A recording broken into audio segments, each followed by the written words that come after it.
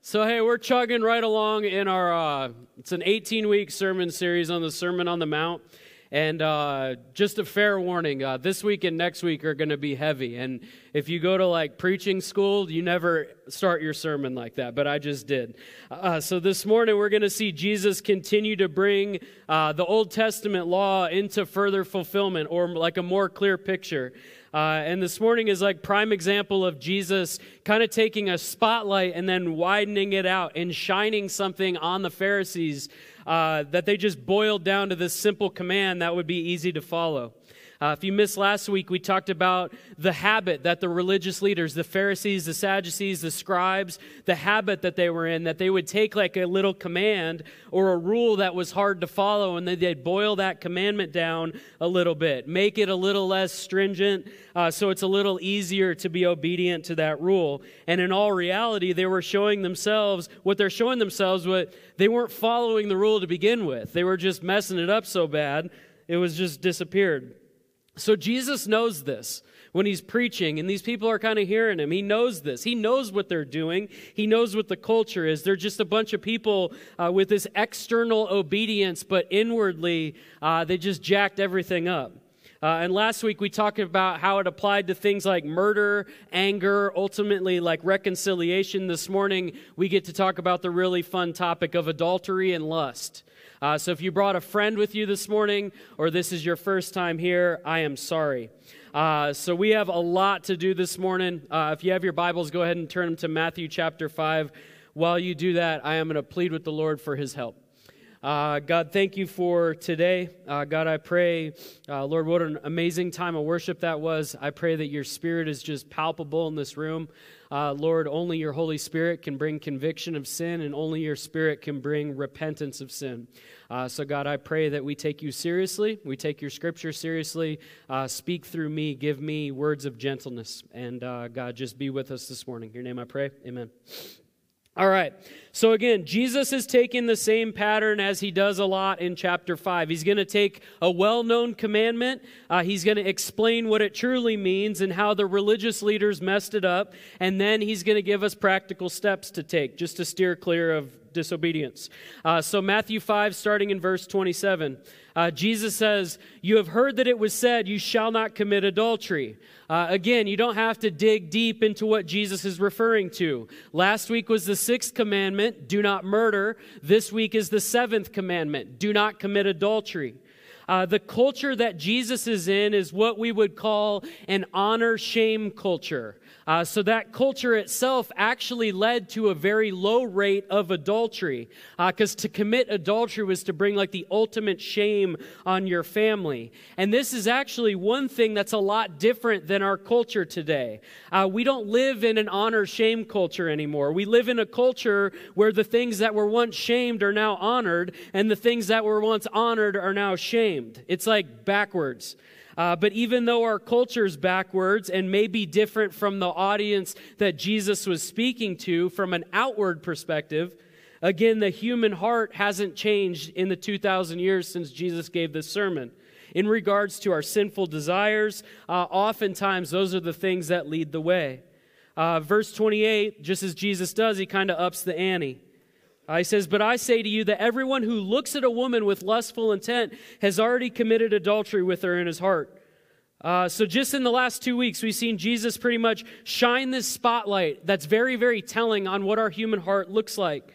Last week, the call to action was, hey, if you've offended anyone in your life and you're responsible for driving a wedge in the middle of a relationship, I told you last week, get up and go reconcile. Have a conversation this week. And I knew me saying those words, that's not an easy task to accomplish. But there's some of you in here who might have just been like, hey, Michael, I'm an expert relationship manager. I prayed and prayed and prayed. There's not one person that I need to reconcile with. That's awesome. Now Jesus is going to shoot another bullet at you and see how well you do with your perfection on this one. Jesus is now throwing 2 commandments at us, the 10th one and the 7th. But I say to you that everyone who looks at a woman with lustful intent has already committed adultery with her in his heart. 7th commandment, you should not commit adultery. 10th commandment, you shall not covet your neighbor's house. You shall not covet your neighbor's wife. Jesus isn't putting lust on par with adultery. Just as last week, he's not putting anger on par with murder. All of those things are equally sins, but not all sins are equal. It's an issue inwardly of our heart. And Jesus, in his divine nature, knows that it's a condition that all of us have. Take sexual relations out of it. We do everything we can as human beings just to make external actions make everything look good. Even at the most basic levels, we focus on outward appearance. My wife and I have a garage gym at our house. So Monday through Friday, we do our absolute best to wake up and work out in our garage at 5 a.m., mainly because my kids aren't up yet. So call us crazy. That's what we do together. That's what we share together. Personally speaking, it's the best part of my entire day. But 5 a.m. is early, and it makes you question what you're doing. Especially like Thursday, Friday, when the week's been long, all you really want to do is sleep in. It leads you to contemplation of like, why am I out here doing this? So the other day I asked Kristen, I said, hey, Kristen, what's your motivation for being out here and lifting weights? It's like 38 degrees. We're both freezing cold. We could be in bed right now. My wife, who's fully sanctified, really doesn't have any flaws. She says, well, Michael, I just want to be healthy and make sure my heart's in good shape. Why? What about you? Michael, who's not fully sanctified, has many a flaw. I'm sitting there like, I never really thought about why we do this in the first place, but I started to think like, why am I out here? And I'm just like, why? And it's like, Kristen, I just want to look good.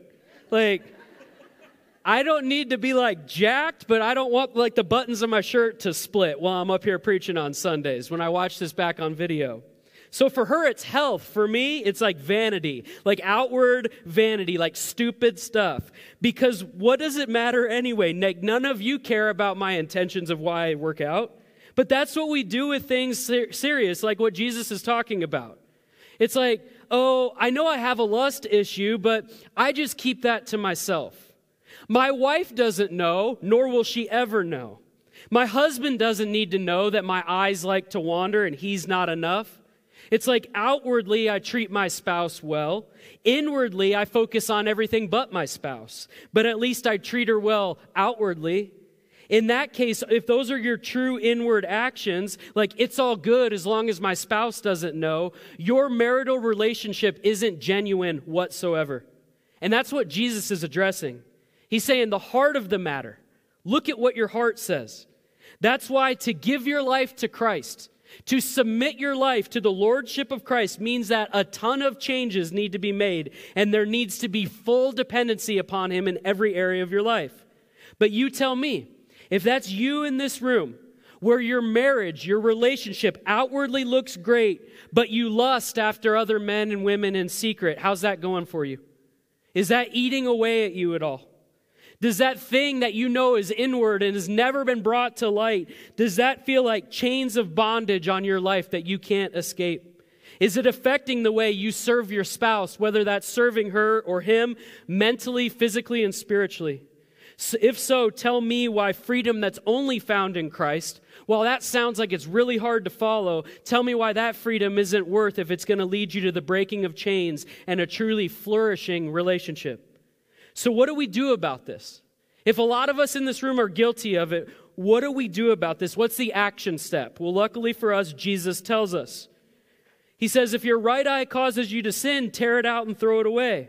For it's better that you lose one of your members than that your whole body be thrown into hell. And if your right hand causes you to sin, cut it off and throw it away.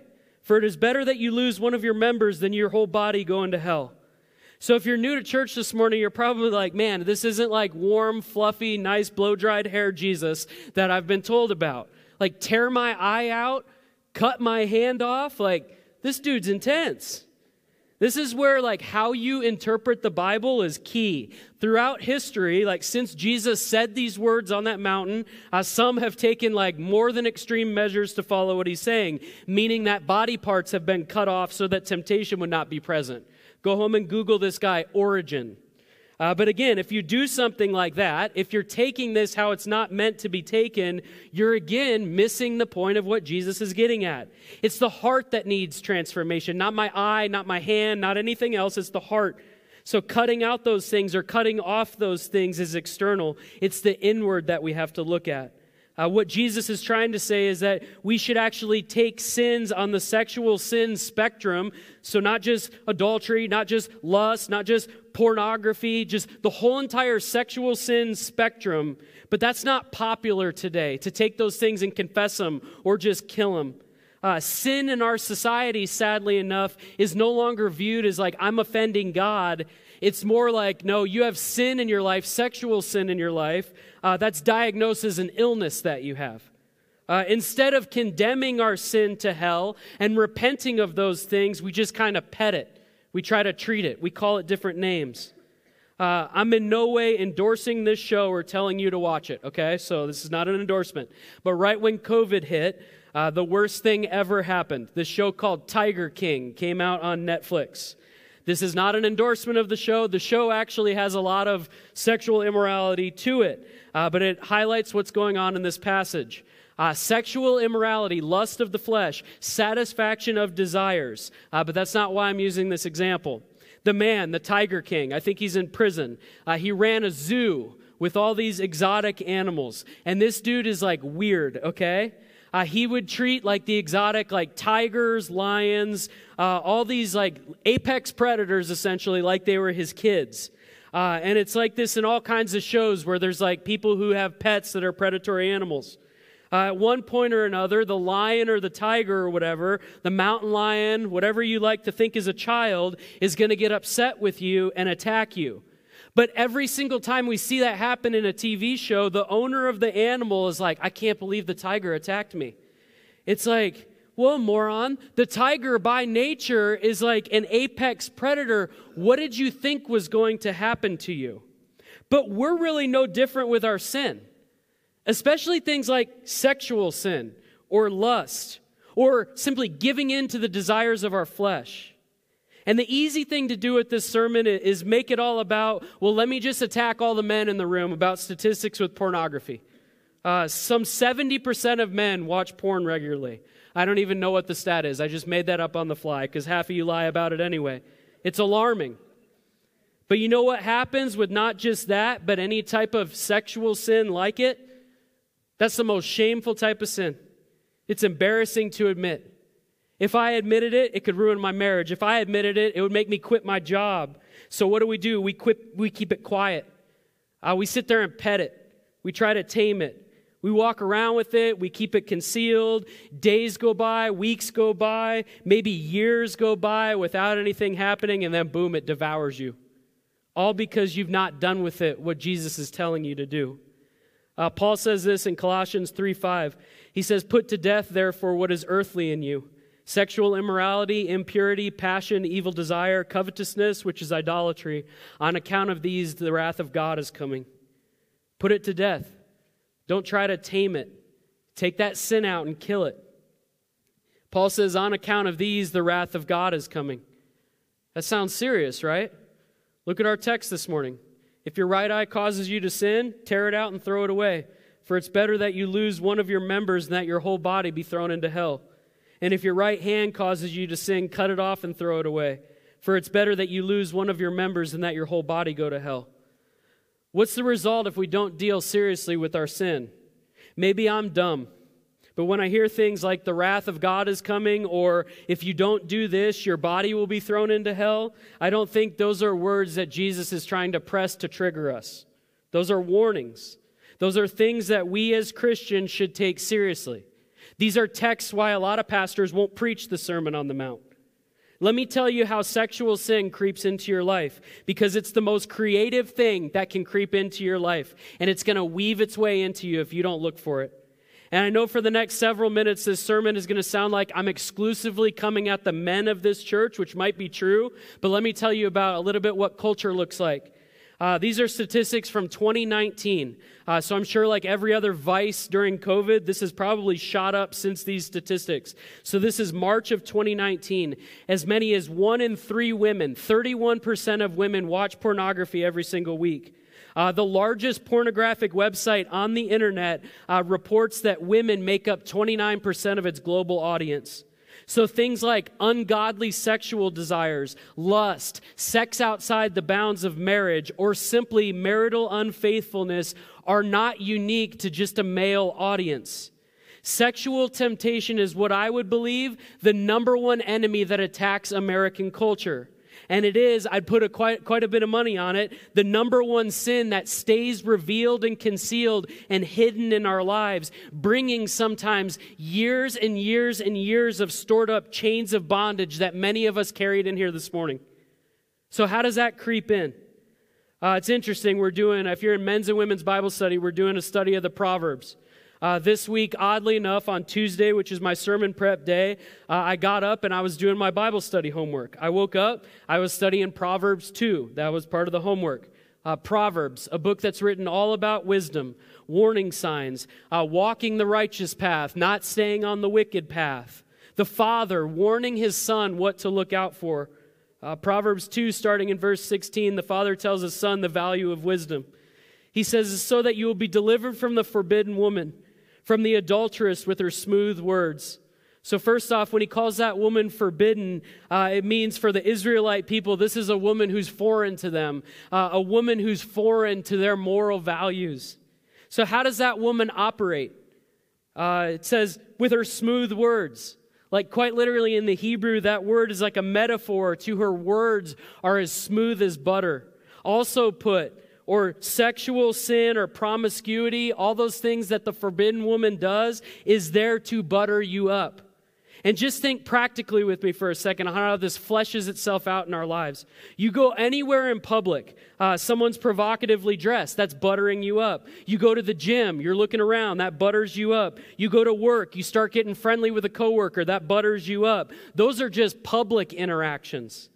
Go anywhere on social media, especially if you're a man, whether it's people you know or ads that are run to target you. For me, it's people that slide up in my DMs, whatever. It's speech that butters you up. It's images that butter you up. Simply having time on your hands and being bored, having nothing to do, idle hands are the devil's workshop. You're being buttered up.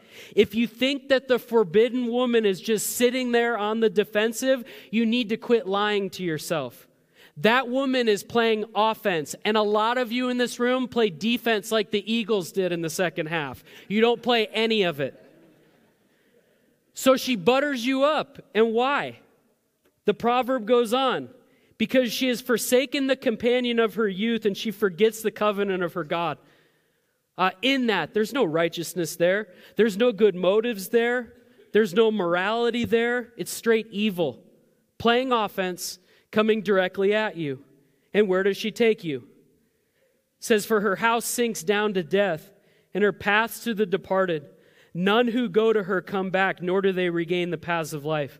Again, a serious text. Let your guard down. Give in to those desires. Seek and act on your temptations. It's like a house that you walk into that you know full well is going to sink down to death. The path leads to other people who have also gone down that path. They're also dead. And guess what? They don't come back. This kind of stuff will completely swallow you.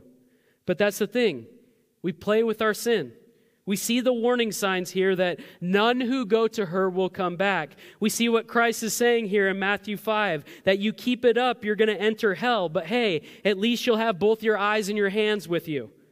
Paul tells us in Colossians that if we don't put these things to death, if we don't kill them, the wrath of God is coming. In a couple weeks, I get to preach another fun text where there's a narrow gate and a wide gate. And Jesus will tell us that there's a whole lot of people who are walking through the wide gate. And where does that gate lead? To death and destruction. Are we supposed to just kind of cut out the warnings in the Bible and keep allowing our fleshly nature and our crooked sexual desires to take us over, all while not even heeding these warning signs? Our text this morning, again, is clear. If your right eye causes you to sin, rip it out. If your right hand causes you to sin, cut it off. In 2023, if your phone causes you to stumble, get a flip phone. If a social media account causes you to wander, delete the social media account. If the places you go, whether it's work or the gym or wherever, stir up in you evil sexual desires, stop going. It's not your job to use that place as a mission field if that thing's impacting you far more than you're impacting it. None of us in this room are dumb. We all know what triggers those desires in us. If you cut those things out of your life, that's what you should do. This isn't anything to play with.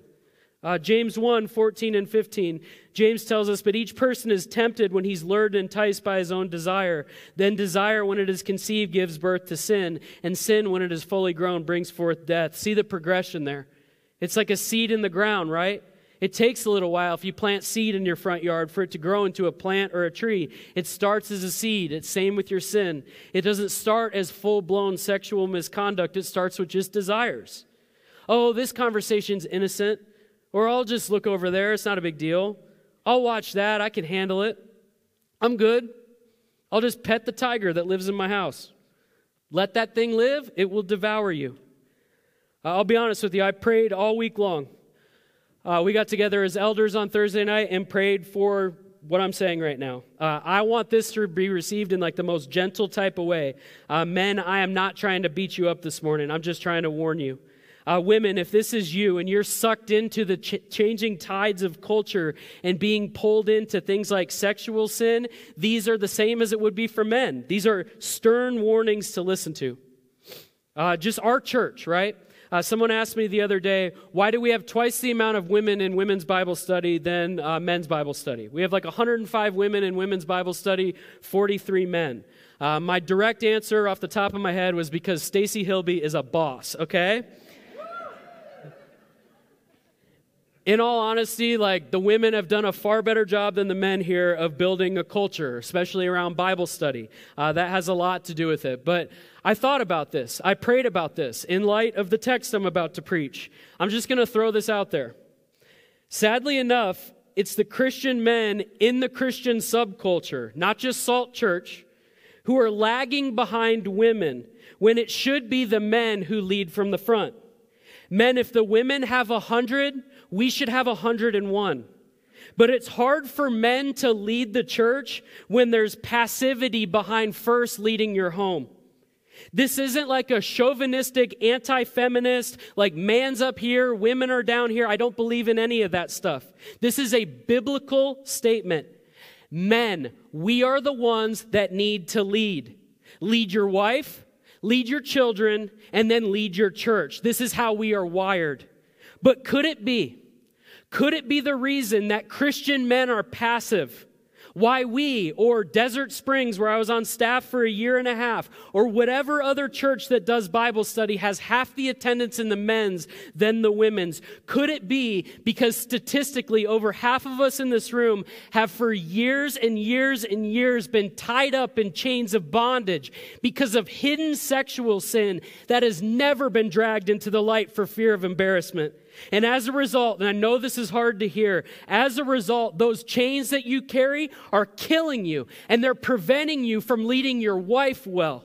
They're killing you from leading your kids well. And ultimately, they're holding back this church because the men don't lead.